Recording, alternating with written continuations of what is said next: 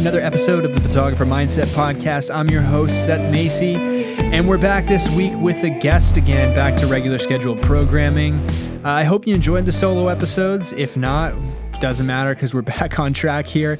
I just like doing those, sharing my thoughts and opinions with what's going on. It's refreshing at times.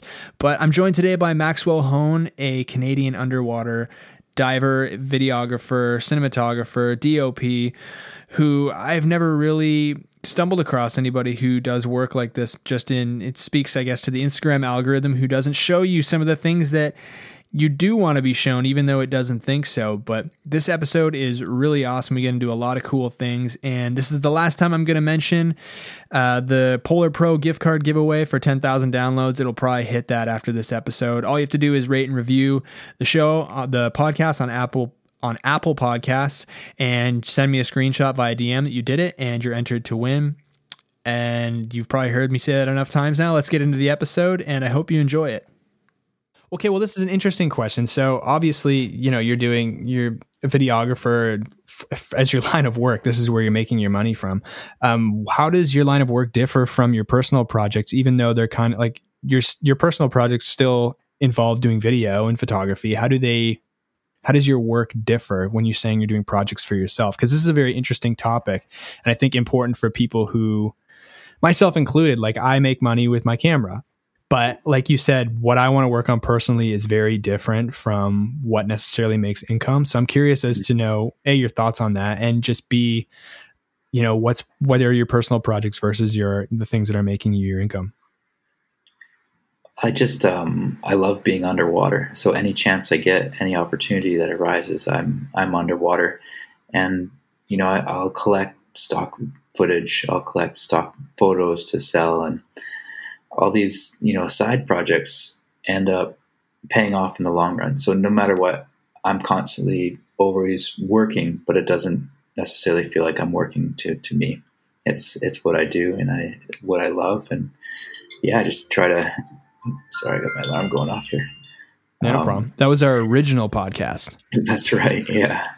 So people listening, I'm not going to edit that out. For people listening, I changed the time on Maxwell. So the alarm you heard, I'm not going to edit it out. It's my fault. It's my fault. And as we're two Canadians, I will say sorry. Sorry, but continue. Yeah. Being a photographer and cinematographer for a living, no matter what, you've got to have breaks every now and then. But when I get back to working on personal projects, it's still, all in a goal in the long run to make my career better and as much as I can. That's just it, man. I think personal projects, like you said, it's you're always kind of working. And I feel that as a photographer, like whatever I'm working on is going to benefit my career in the long run. I really think so. And I think it's important that way because what I'm trying to say is the stuff you enjoy shooting, you should be trying to make that your income. So I think work never really stops. And like you said, taking a break is important, but that could be doing something totally random. I've mentioned it on this show before. Like when the weather's good, I like going out and riding my little cruiser, skateboard, longboard around, just something I know that I don't have to be good at. Cause I think as creators and especially photographers and videographers, everything we put out needs to be the best. It has our name stamped on it. And it's so nice sometimes to just have that thing that you don't have to be an absolute perfectionist at. You know what I'm saying? Yeah, that's right.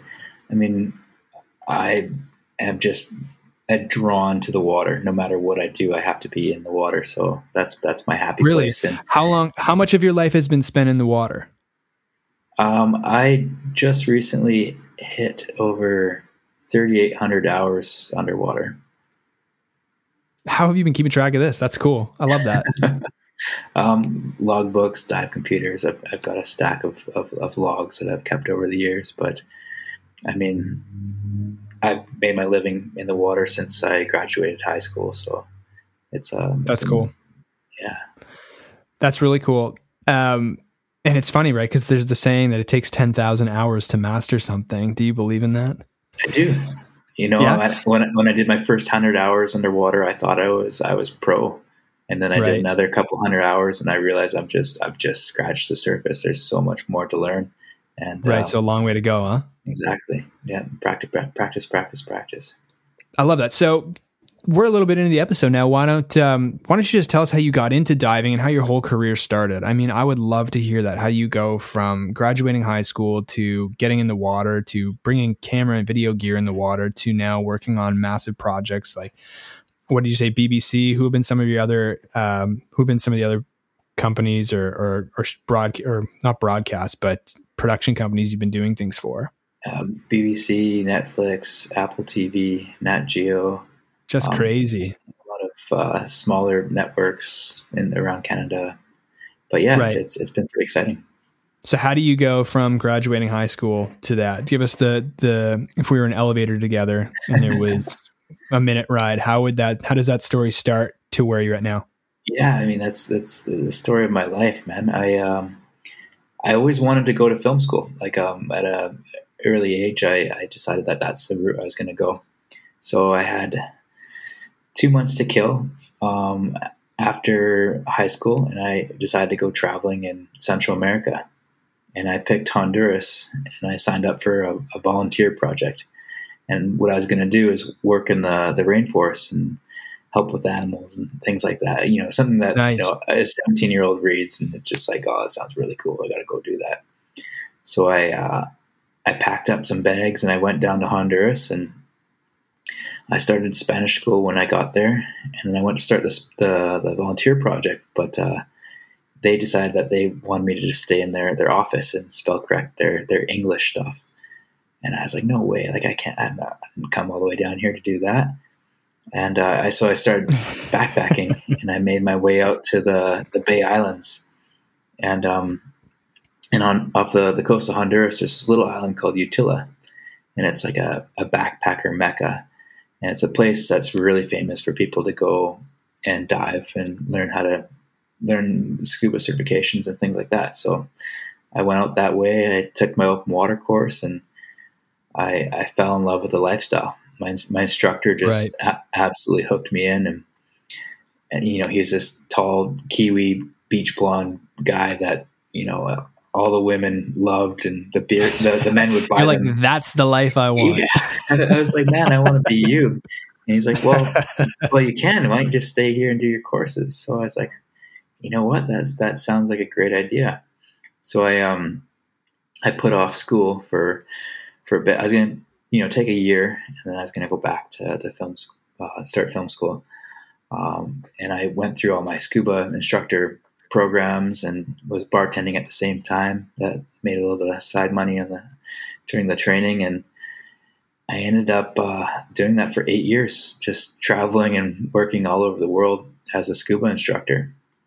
And along the way, I was, I didn't have like fancy camera gear or anything like that, but I had like a compact system, and I'd take photos and kind of learn photography and video from other people that I met along my travels. And then I kind of hit a point in my career where, teaching scuba diving recreationally it's a really fun lifestyle. Like, you get to work in such exotic locations on yachts and resorts and things like that all over the world, but you're never going to be able to buy a house or a car or the camera gear that I ever so wanted to get. So I decided to go into commercial diving, and commercial diving was my answer to being able to afford a house and fill it with camera gear. I worked commercially for several years, or about 6 years, all across Canada, and then I kind of phased out of commercial diving the last couple of years and fully transferred into my true passion for film and combining it with the underwater element. That's really cool, man. So when you're saying commercial diving, what does that entail as opposed to what you're doing now? What's the difference between the two? Commercial diving is any kind of work underwater. So if you're getting paid to, let's say, inspect a pipeline or doing an environmental survey. So it could have nothing to do with a camera, is what you're saying. Not necessarily. It actually is a huge benefit, because with my commercial diving certifications, I can do jobs for BBC as an underwater cameraman. So they do actually, a lot of the UK productions require you to be commercially certified to operate a camera underwater. So all that training that I did in the past was all totally applicable to what I'm doing now. That's really cool. And what I love about this too is how being super specialized, because not everyone is doing this, man. Like, this is a very super specialized skill that you have. And I think that's really, I want people to hear, and we see it in everyday life. That's really what people pay for, that skill set, right? If it doesn't even have to be diving, if you can find a way to specialize in something, like you are the best, barn owl photographer, you're going to get hired by some sort of company or documentary to film that, just to get people thinking about how can I maybe specialize in a certain area as opposed to just like churning out whatever. I think that's really cool. And I love that the passion for the water was, whether or not a camera existed or not, which is so important. Doing things for the right reason is what we talk about a lot on this podcast, and kind of asking your why are you doing stuff? And I think your answer is awesome in its simplicity. So I love water. Like, I just love being in it. I love diving. I love seeing that stuff. That's really cool. You mentioned earlier, maybe a few minutes ago, about licensing, how you just put up stock footage and stock photography, stock photos. What are your go-to sites for that? I know I use 500px, but there's tons of others. Where have you found the most success, and is it different for photo and video? Because I'm in such a niche market with kind of the underwater world, and I really specialize in cold water environments off the coast of British Columbia. Right. I mean, there's not a ton of people doing it. I mean, there's a good handful of photographers and videographers out there, but I mean, it's not saturated. So I usually get contacted directly, and what I've done is cool. I've kind of identified the key species that a lot of productions look for, whether it's just some stills of salmon or some video of sea lions or something like that. I've collected these pools, and I've just categorized them on Dropbox. So no matter where I am in the world, I've got a link to those files, and if someone says, "Hey, like I want to buy some salmon shots," I'm like, "Yep, here's a link, here's the prices, and here you go." And then there's no third party, right? No third party taking a cut, yeah. Mm-hmm. And yeah, I think that's so important. Again, speaking to being specialized, like you said, it's not a very saturated market. I mean, if you wanted a photo of the Rocky Mountains, you're competing with hundreds of millions of other people. Yeah, no, I love that idea of, and I actually wanted to do a Clubhouse room, and we'll get to Clubhouse in a minute. I wanted to do a Clubhouse room on file management, just like how to be digitally organized. I feel like people are so helter-skelter, and I love the planning behind that. Most people would just carry it on a drive around the world, those, as opposed to links to footage. I think it's so important that you have your stuff backed up in so many places, especially with the places that you're going. Like, what if your luggage didn't make it or somebody stole your bags? It's so important to have stuff in a cloud-based service somewhere and on a physical drive. So that's cool. I want people to do that too. I know I use Dropbox and I have so many backups. It's not even funny. Just in case, like, what if there's a house fire and both my drives burn, just like stupid stuff like that I think of all the time. Absolutely. But yeah. Clubhouse. So everyone listening, this is the first Photographer Mindset podcast that has been arranged because Maxwell and I were in a room together on Clubhouse. And I wanted to bring this up because I am such an advocate for this platform. I know you're in Trinidad and Tobago quarantining, and it's probably a lifesaver for you to tune in and listen and share your opinion with like-minded people. But I wanted to, I think most of the people listening to will probably be on Clubhouse too, which is good for you guys, because it is so easy and efficient to network with people you gel with. You know what I mean? And back to, shitting on Instagram. It's like, I never would have found your work, man. There's no way. There's 0% chance, just because it doesn't work that way. I don't get a lot of underwater content coming across my feed, so I can't engage with it for it to give me more. I just never would have found that. So I'm interested to hear your thoughts on just the platform as an answer maybe to Instagram, and just what you think of it so far, just so people are hearing it from someone else. And feel free to say you hate it, but just what are your thoughts on it? I think it's great. Like my first week that I got it, I was hooked. It was amazing, like for, networking purposes, to meet all these like-minded people from all over the world that you wouldn't necessarily meet through Instagram.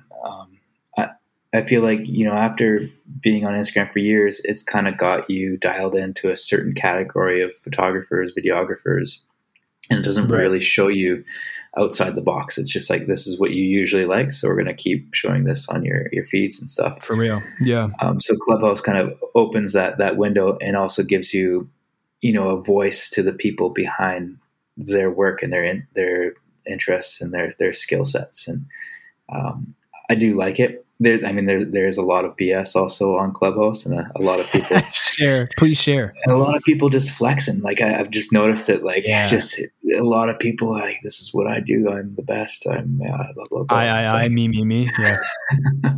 That's why it's so important to get into those rooms. I think, and you know what I'm talking about, and people listening will be nodding their head when you get into those rooms and you can tell it's just a huge flex. That's all it is. It's just people sharing individual accolades and achievements. And I do this and I do that. And those rooms suck. And I get out of those quick.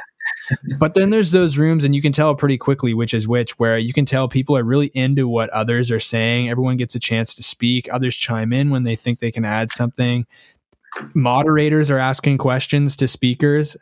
I think those are awesome to be in. And like you said, think about how long or how many exchanges you would have to have via text in an Instagram DM just to get a sense of personality with someone. For example, if you and I were talking in DM, like I would not really know who you were. There's no tonality. And obviously Clubhouse directly links to your Instagram portfolio. So while you and I are talking in Clubhouse, I can go check out your work and I can just immediately put at least a voice and the tone of your voice and your energy and your enthusiasm to your work. And I think that I was actually talking about this today in a room, that it really establishes a personal brand. And whether you're trying to establish a personal brand for commercial work, to get more business, or to network, it doesn't really matter. It's just important that you have that. And I think this is what social media is supposed to be. And it's so fast, right? Yeah, that's like right. You and I were in one room and had shared a couple ideas just by sheer chance. And here we are. Yeah, no, it's a great platform, and I'm kind of excited to see how it progresses. I kind of liked it in the beginning when there wasn't as many people on there, where it's pretty like, minimal. Now it's pretty saturated. Yeah, that's like finding it's like finding that band that you love who's playing in like the crappy diner and they're so awesome, and then they go big time and you're like, oh, I knew that. I was here when they were nothing. And exactly. Yeah. It's kind of that vibe. I've had that happen before. It's kind of funny. So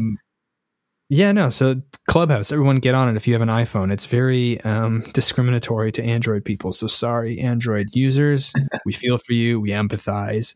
But I think it's coming soon, and they're going to monetize it too, which I don't know. How are you planning on using that app for yourself? Are you using it just as sheer entertainment, or, do you have some goals for it that align with your career? At the moment, just 100% entertainment. I don't really see how I'd be able to market myself per se on there. I mean, it's great connection tool, but right. Yeah, it's something nice to flip on. It's like a live podcast. You can just kind of turn it on in the background and carry about your day, which I like that. Yeah. And I was saying to you before we started recording that just like, this is the first podcast I've done with a guest, not a solo episode, since the app really took off. And it's very weird right now not knowing that people are below listening or that they can't jump up and add insight. So it's very strange, but I don't know. It is what it is. I wanted to talk about, so we were talking about this earlier, kind of, first of all, everyone on Instagram posts their highlights, which is fine. We all want to see the best in everybody. But it's important to, understand that. Your lifestyle, flying to all these different places, diving, shooting amazing things for companies we've all heard of that we would all dream we could shoot for. I was saying to you that for you, that gets normalized. Like that lifestyle at this point in your career is probably very normal, no less spectacular or fulfilling. Don't get me wrong, but I'm sure it's, you've somewhat come to, this is my life. It's normal. It's regular. I'm going to get business. I'm going to travel. I'm going to do these things. But for other people who maybe want to get into, maybe not exactly that, but who are wanting to make photography or videography their full-time gig, there's a lot of listeners, and this is a tough subject, and I'm interested, maybe you can shine more light on your background, who there's really two ways to go about this. Actually, there's three. There's, you can quit your job tomorrow and you can really just believe in yourself and you can go all into videography or photography and just say, I'm going to sink or swim. I'm going to find a way to make money, or I'm not. You can do that, or you can be totally risk averse and just make this. And for the record, none of these are right or wrong. Or you could just be totally risk averse and just, it can be your hobby forever, right? And you have your job that makes you money and you're there's no risk, I guess you could say. And then there's a lot of people, I think the majority of folks listening have one leg over the fence and one leg over the other. And where they're trying to kind of ease into that lifestyle where their camera is making the money or their skill set is making them money, but just really can't cut the tether and maybe feel like as long as they have that plan B, they're never going to be able to migrate over to plan A. I'm curious just as to what your thoughts are on this. I guess you were in the water from a young age, and hearing your story now, I guess things sort of fell into place just based on your dedication to your passion and your skill set. But what are your thoughts maybe, or opinion for people listening who might have one leg over on each side? I mean, it's a difficult thing. Like you absolutely want to chase your passions and your dreams, but I think it's also very important to be kind of a jack of all trades. Have a backup skill. If you're not going to be able right. to afford your mortgage or your rent because you're not getting video jobs back to back to back, it's really important to have some sort of skill that you can do on the side. I have a bunch of skills. So if I don't have a shoot, for 3 months, I could go back to commercial diving. I could do seafood harvesting. I could do marine construction. I could go back to teaching commercial diving. If I had to, I could paint a house or something like that. So have these backup skills to make a bit of an income is really crucial. Like if you want to make it, you have to have, the money coming in to be able to afford your gear, because camera gear is so expensive, especially once you get into the red stuff and the cinema gear. Like it's just absolutely nuts. Yeah. I just recently bit the bullet on all that gear, a little bit earlier last year. And yeah, I can tell you, like it's pricey, it's costly, but in the long run, I hope it'll pay off. Right. I love that. And there was a previous guest on the show named Brooke Littlebear who, kind of sort of did what we're talking about. But she went the route of really bulking up savings just so that in that worst case, I have a few months to figure shit out, which is, I guess, another way to go. But I agree with you. Have a skill set to fall back on that's correlated to the industry you're in, or maybe something entirely different. Like I can do construction in a worst case. Like I know how to build walls in a home and stuff like that. So, if all hell broke loose, right, people still need to live somewhere. So think about maybe something that, is always going to be in need in case of total catastrophe. But okay, moving on to you mentioned the red stuff. You're doing all the segueing for me, and I'm going to clap for you. Not actually, because I'll do it. Good segue. So you're the first person I've had on the show who has actually shot with red gear that I'm familiar with, that I know of. I don't think anybody else has. I'm just curious to know. I don't know much about red stuff. I just know that it is like the Ferrari of filming, apparently. And I just kind of want to know why. Maybe just a little fun thing for people listening, because I think most of us are photographers and not videographers. It's just one of those brands you hear about. Why red gear? What is so good about it? What does it do? And why is it part of your arsenal? So let's put like two cameras together. So let's say a really common camera, like a Panasonic GH5. It's one of the cameras that I've used for a very long time. I love it. It's such a great camera. And then a Red camera next to it, like a Komodo, which is like Red's newest, most affordable camera in the market. It's about $6,000 US, and that's just for the brain. But if you shoot side by side with the Red, the codec, basically you don't have to worry about your ISO, your white balance. All that can be changed in post-production.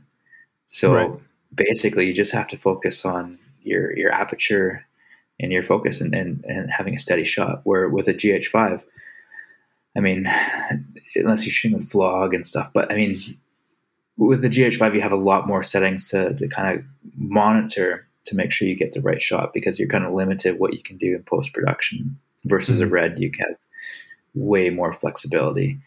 And just the look of the footage compared to the two side by side, like the quality of the Red is quite amazing. Just one of those things you end up getting an eye for. See, I don't know much about video. I wish it's one on my list of goals for 2021. Is that the year we're in? Yeah, we are. Holy, imagine it was 2022. This pandemic's nuts, man. No, it's just on my list of things to get more into, because video just looks so much more fun. And that fourth dimension of motion just allows you to tell so much more of a story in your own way. And I think that's where the appeal is. So, I'm trying to soak up as much knowledge as I can about video, just because it's frustrating. And I've said this on other podcasts too. So I would consider myself someone who's advanced in photography, but an absolute toddler beginner in video, which is frustrating, right? Because it's the same sort of idea. But when you feel like you're so good at something or you're great at something, and then you have to go back to being a novice, it can be frustrating.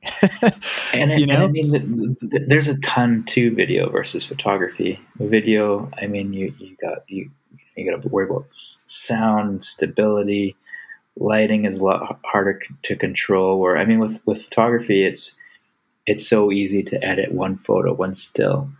For video, you really got to make sure everything is dialed in and perfect before you start and hit that shutter, and to really learn sequences. So getting your close-ups, your medium shots, and your wide shots, and combining them all to tell a story. It's really useful to go through and watch different documentaries, and just don't watch it for the story, but watch for how they shoot things and how they piece together the different video clips. And that really helps for figuring out how to shoot for yourself.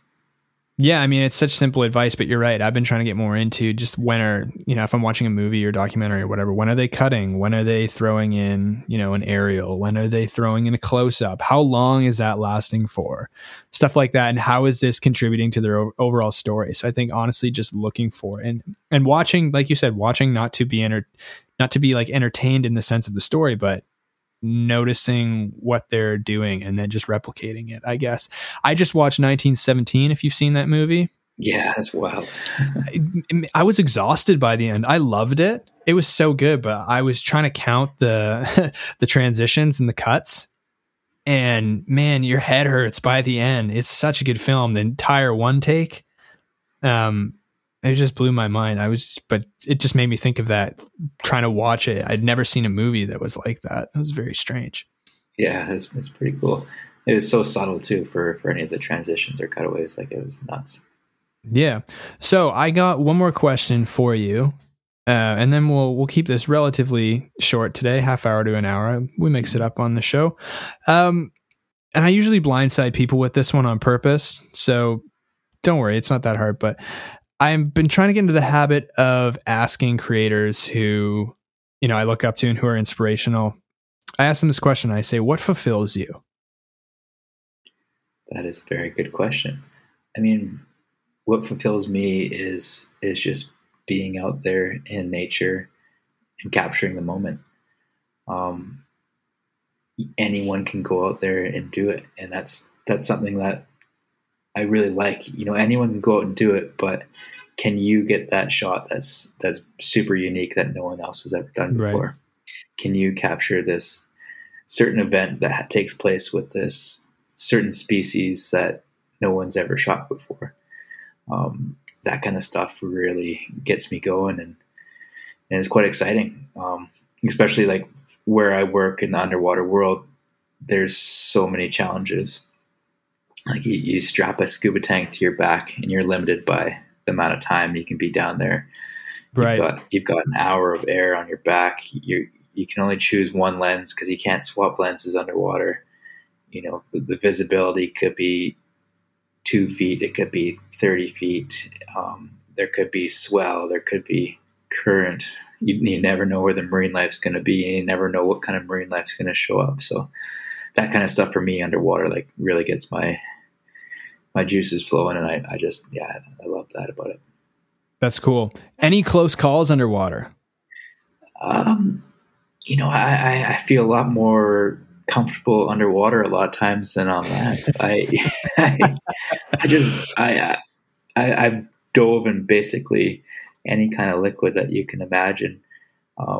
In regards to like commercial diving work, like I've dove in mud and effluent ponds and all kinds of stuff that you don't have any visibility, and all you can do is use your hands to feel around and feel where your workstation is, kind of thing. But I mean, in regards to like marine life, there's nothing underwater that's out there to get you. It's all relatively. Well, there's this giant fear of the ocean, right? The unknown, the depths, and not seeing what's below you. I don't know where that comes from. Yeah, like when you're on a boat and you look into the water, you can't necessarily see down and see what's underneath the surface. And even when you're just snorkeling on the surface, it's hard to see, down to the seabed. Right.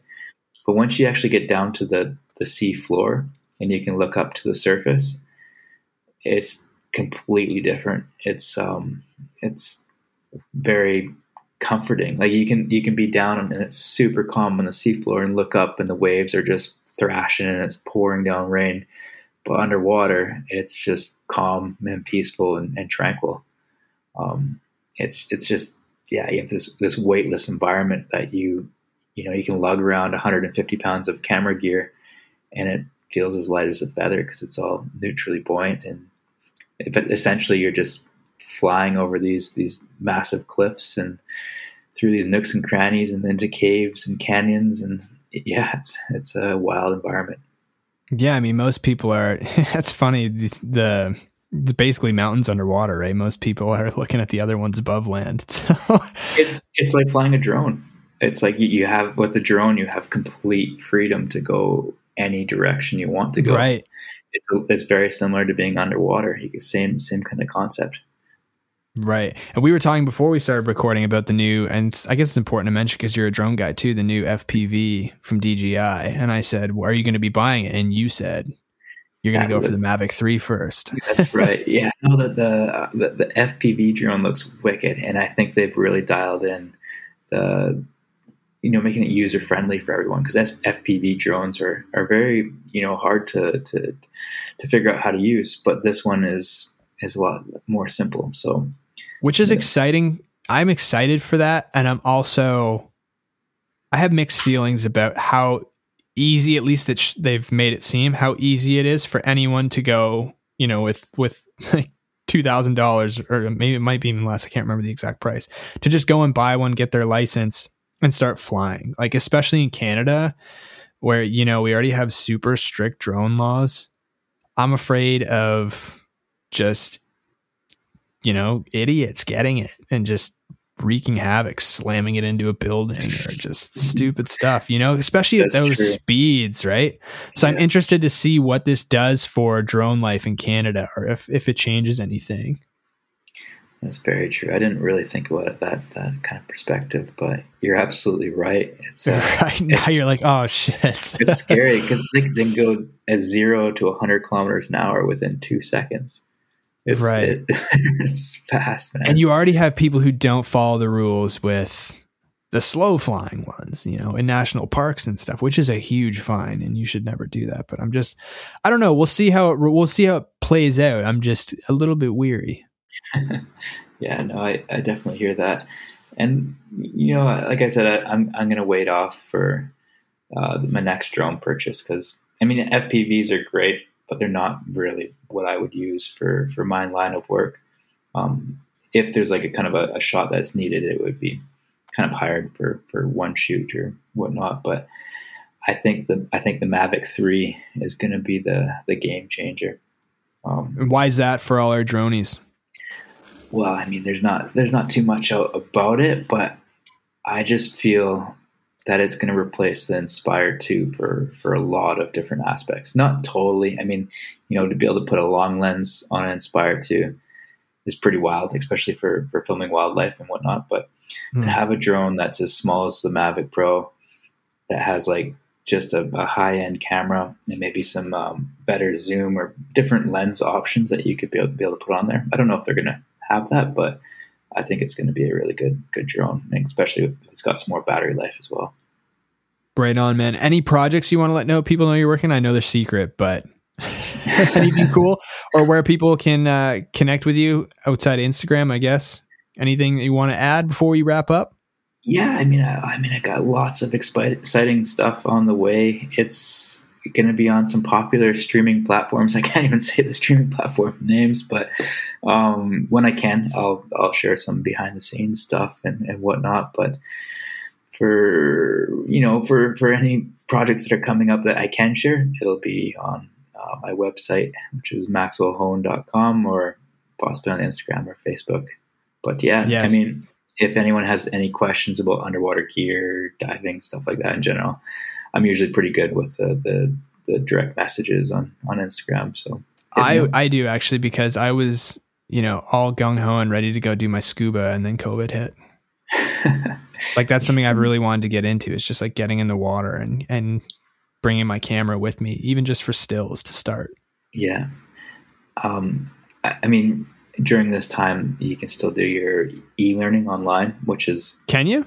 Which is nice, yeah. So you can take all the theory online, and then once you're able, you can book your pool lessons and your open water dives.